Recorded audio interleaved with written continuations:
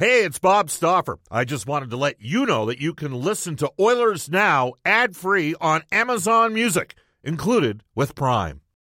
When you need mealtime inspiration, it's worth shopping Kroger, where you'll find over 30,000 mouth-watering choices that excite your inner foodie. And no matter what tasty choice you make, you'll enjoy our everyday low prices, plus extra ways to save, like digital coupons worth over $600 each week. You can also save up to $1 off per gallon at the pump with fuel points. More savings and more inspiring flavors make shopping Kroger worth it every time. Kroger, fresh for everyone. Fuel restrictions apply.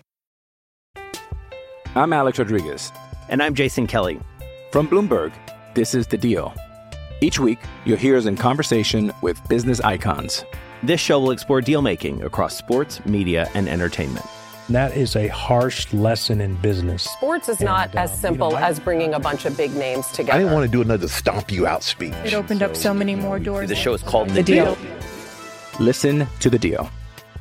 Listen to The Deal on Spotify. Oilers Now with Bob Stauffer. Weekdays at noon on Oilers Radio, 630 CHED. We return to Oilers Now with Bob Stauffer. Brought to you by Digitex. Service for all brands of print equipment in your office? Yeah, Digitex does that. Digitex.ca on Oilers Radio, 630 CHED.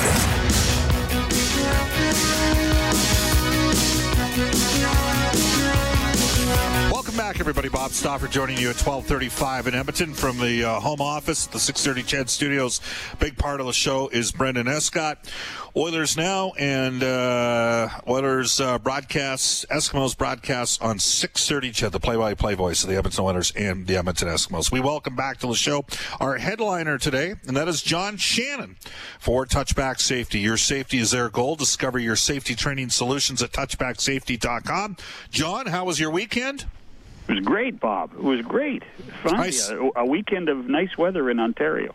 Well, it was not pretty here, I can tell you. We finally got Anakin out for a walk today because it rained hard the last 2 days. And I actually bumped into former NHL player. He played a bit with the Maple Leafs out of Edmonton here, David Cooper, who was a first-round draft choice of the Buffalo Sabres in 1992. And like Anakin, David has got a golden retriever as well, so they had a little bit of a conversation, and we got into some conversation about whether or not hockey was going to come back and the position the players are going to be in, and that's part of our story. But John, I noticed you tweeted out a piece written in the New York Times about Dr. Bonnie Henry. It's a pretty interesting story in terms of how BC as a province was able to contain a pretty significant initial outbreak.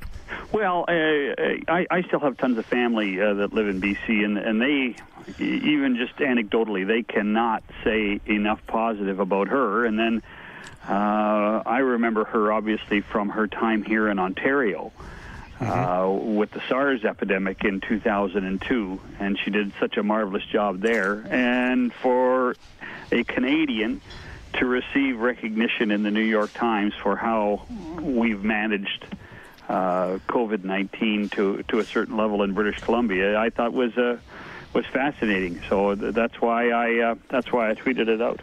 Yeah, we will mention that today's provincial update will come at 3 o'clock with Dr. Dina Hinshaw. It can be heard live during 6:30 CHED afternoons with Jalen I. Alberta continues to test at the highest rate per capita in the country.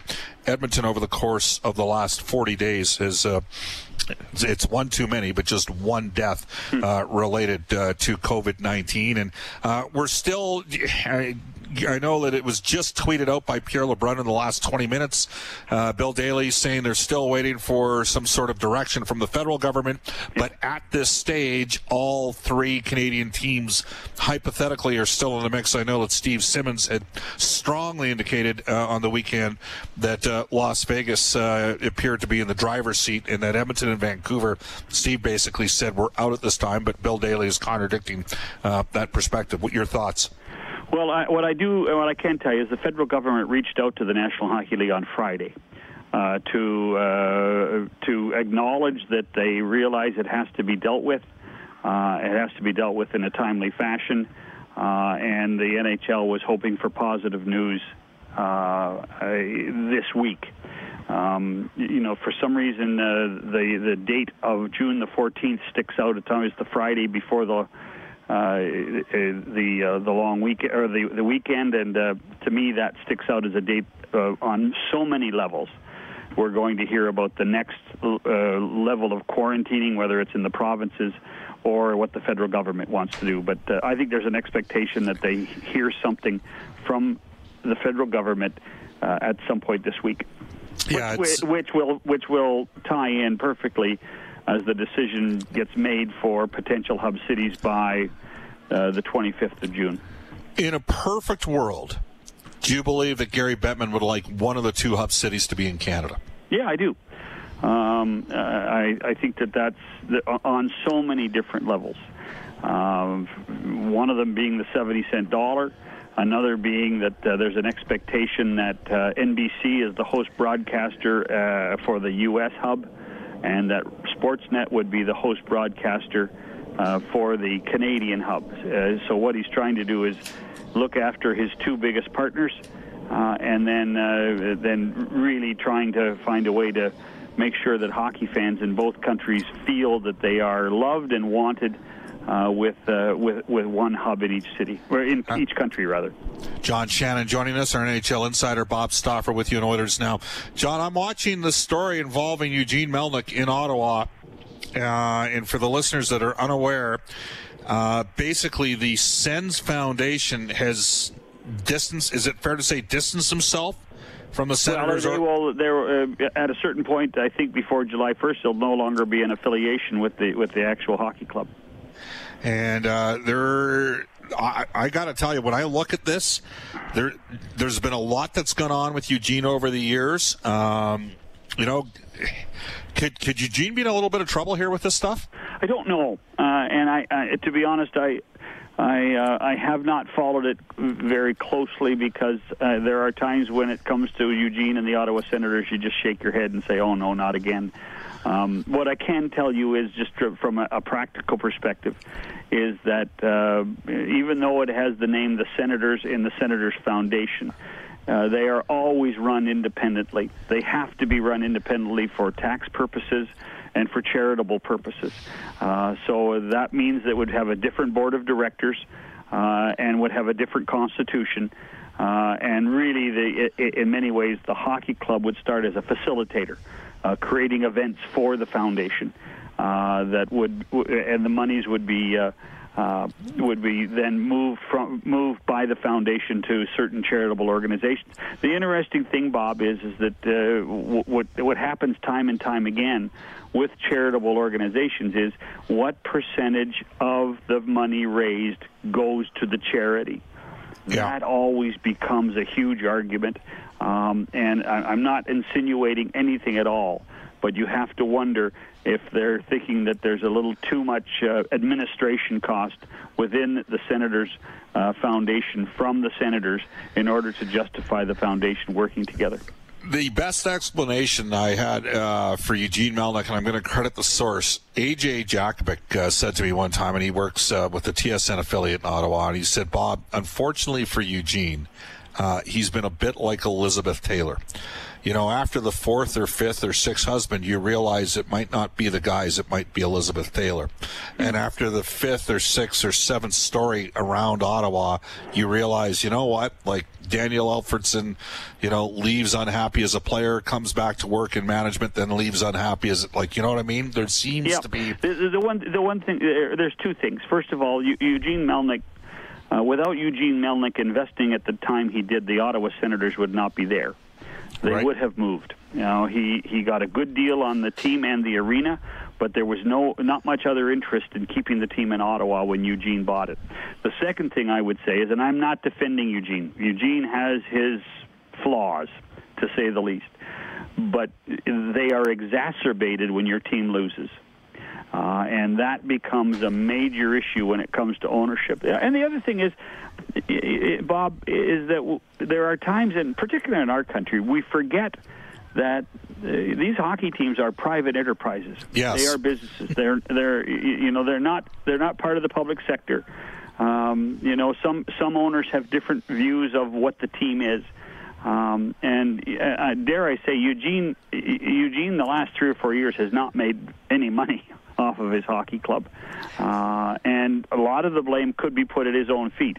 But that said, I like your Elizabeth Taylor representation. There are times when a lot of the mistakes you can point directly to the owner in trying to make sure that the team wins. And the other thing I would make is that the Ottawa Senators have never been the same since the passing of Brian Murray, who could manage Eugene and manage Eugene very well. And there was a mutual respect, and there was an understanding that it came to hockey, it was Brian Murray and Brian Murray only, and Eugene would, for the most part, keep his nose out of that side of the business. Yeah, and I guess, I'd be remiss without mentioning, Pierre Dorion, in terms of talent evaluation. I mean, that organization's been able to find players in rounds 4, 5, and 6, really good players like Mark Stone. They just haven't been able to keep them. Well, that's right. I mean, listen, Mark Stone, Erik Karlsson. Sure. I mean, Thomas Chabot and Tkachuk right now are 2 of the bright young stars of the National Hockey League. They potentially could get 2 more this draft. Pierre Dorion has done a pretty good job with what he's had to work with when you consider that he was forced to move players in order to get draft picks, and some of the draft picks are working, but that in itself is a little bit of a lottery. I got one more for you. I mean, he told me at 2014, the draft was in Philadelphia that year. He came right over by our table after we drafted Draisaitl and said, "You guys just got the best player in the draft." Well, right there at the draft. So I've always had a lot of I have a ton of time for Pierre, and I think Pierre has matured as a manager too in the last 2 or 3 years, and has really, again, with what he's had to work with who he's had. I'm Alex Rodriguez. And I'm Jason Kelly. From Bloomberg, this is The Deal. Each week, you'll hear us in conversation with business icons. This show will explore deal-making across sports, media, and entertainment. That is a harsh lesson in business. Sports is not as simple as bringing a bunch of big names together. I didn't want to do another stomp you out speech. It opened up so many more doors. The show is called The Deal. Listen to The Deal. Listen to The Deal on Spotify. To work with a smallest staff in the NHL, Bob. Yep. Has done a pretty darn good job. And full disclosure, this show is called Oilers Now. It is part of the Oilers Entertainment Group. Not Senators Today? Not Senators Today. Well, that'll be the text we get. Actually, we're going to hit on something else. I work for OEG, and we had a bit of a conversation. I made the Boston beat Vancouver 4-0 today, John, but it was only Game 4. It was not Game 7. I previously stated that it was Game 7. There were 2 4-0 victories for Boston over Vancouver. But what I remember about that 2011 year, I don't know if you felt this, and maybe this will give us some perspective on it, but certainly here in Alberta, and it was in both Edmonton and Calgary, there was no love for that Canucks team. Like, it was amazing how many people in Canada seemingly wanted Boston to win the Stanley Cup. Do you recall it being that way that year? Absolutely. I mean, this was British Columbia against the world. It was at a time when the Canucks were they were out there on their own. You know, they were in a place that they were the most, I think, in many ways at that time, they were the most despised team in the league.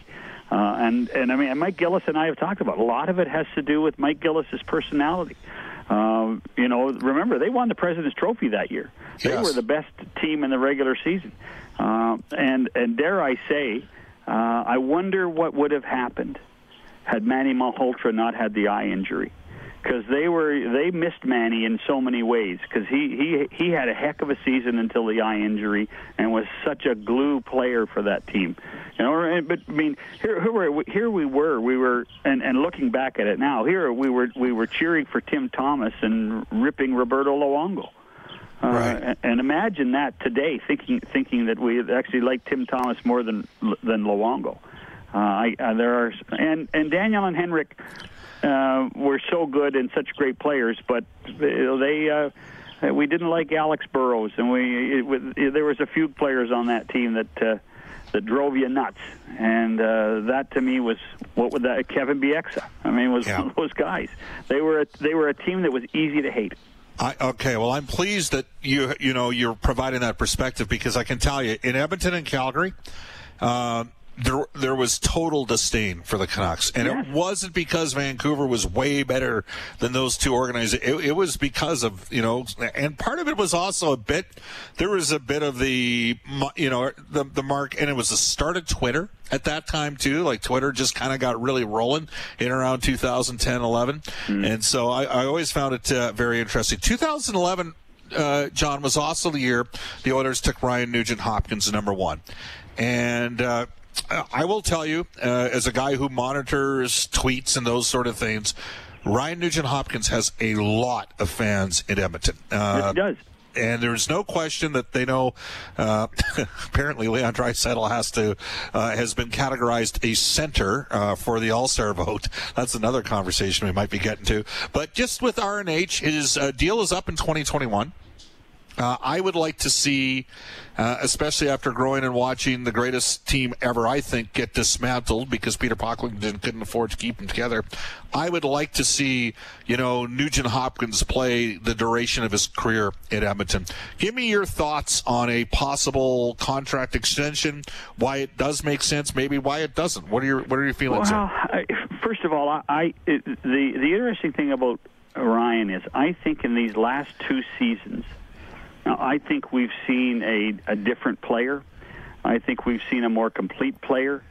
I think we've seen a guy grow up a ton. And even my evaluation, and Bob, you and I have talked about him many times off the air. Yeah. Even my evaluation of him, I think, has changed. I think his value to this hockey club is much higher than it was. And if you can tell me when the off season officially starts, because we really don't know that yet. Right. And when the window opens for signing players on your own team, I think it's worth Kenny Holland to do it.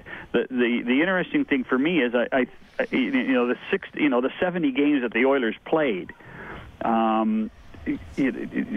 Kenny Holland needed to ascertain a guy like Nugent-Hopkins and his value, because if he really thought he liked him, then he was going to keep him. And I do believe at a certain point, if he thought that he could get some value for him, even at last year's deadline, it might be worth it.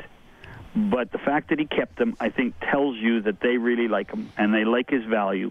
And when you talk about Connor, Leon, and Ryan down the middle, that's not a bad trio to have on your hockey club. The question becomes is how much you re-sign him. Sure, re-sign him, but does he deserve a raise? I don't know. How many years are you going to sign him for? I mean, those answers can't happen until we figure out the financials of the National Hockey League for next season, and that's going to be the most difficult thing.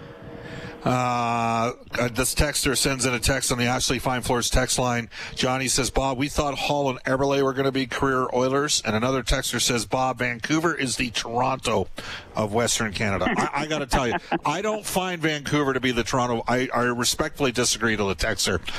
Toronto is a unique market unto itself. Well, Toronto's New York, right? Toronto's the New York of Canada. Everybody's driven nuts that all the media, most of the media comes out of Toronto, that everything's done leading with the Maple Leafs or leading with Toronto-based teams. It's interesting, though. It's really only in hockey that case is, because when you look at when the Blue Jays are winning, then they become a national team. When the Raptors won, they became a national team. So all the hatred is based certainly on what happens in the rink. Well, I mean, I think part of it is in most years, John, the Maple Leafs are on national TV 90 times a year, and they only play 82-game regular season. That's your opinion, but that's not true, but that's okay. I'm just having... You know what? It makes sense. I mean, there's 14 million people. There's 14 million people in Ontario. 14 million people in the Toronto in the Ontario hockey market. 14 million. Yeah. And the revenues that come out of the revenues that come out for the Maple Leafs, the revenues come out for the Canadian networks, the revenues that come out for the National Hockey League in both countries are driven by what happens in Ontario. One final one for you, and I know you open up each week. You do like a thing where people can tweet in questions. Yeah. Are you hearing anything on the Edmonton or Calgary television rights?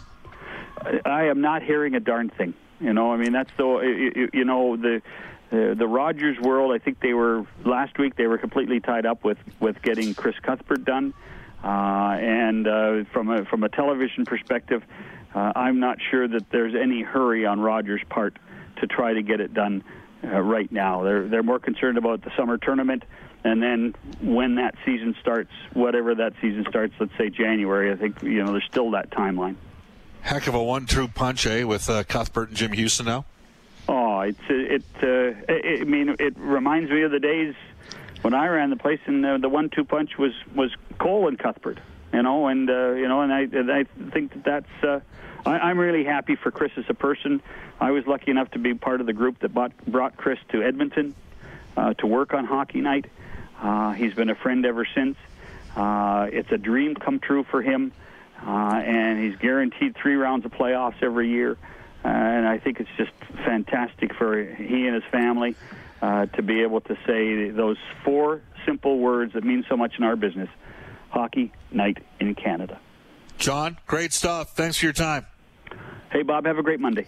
You bet. That is our Oilers Now headliner, our NHL insider, John Shannon. Our headliner brought to you by Touchback Safety. Your safety is their goal. Discover your safety training solutions at touchbacksafety.com. All season long, we have the Oilers Now injury report for James H. Brown injury lawyers. Trent Brown, Jim Brown, and the gang at jameshbrown.com want you to stay safe and stay positive. Keep texting us on our Ashley Fine Floors text line at 780-496-0063. And we'll try to get to some more texts. We've actually got a fair amount of questions going on, texts going on COVID today. I do want to read this one. Daryl says, once in my life, I cheered for another non-Canadian team. When the Habs played the Russians in the early 1970s, I took particular pleasure in the loss. When Dryden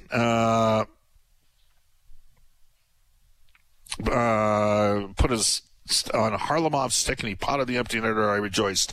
I hated the Canadians then and still do to this day. Well, Daryl, the Canadians played the Russians in 75-76, and that was a 3-3 tie.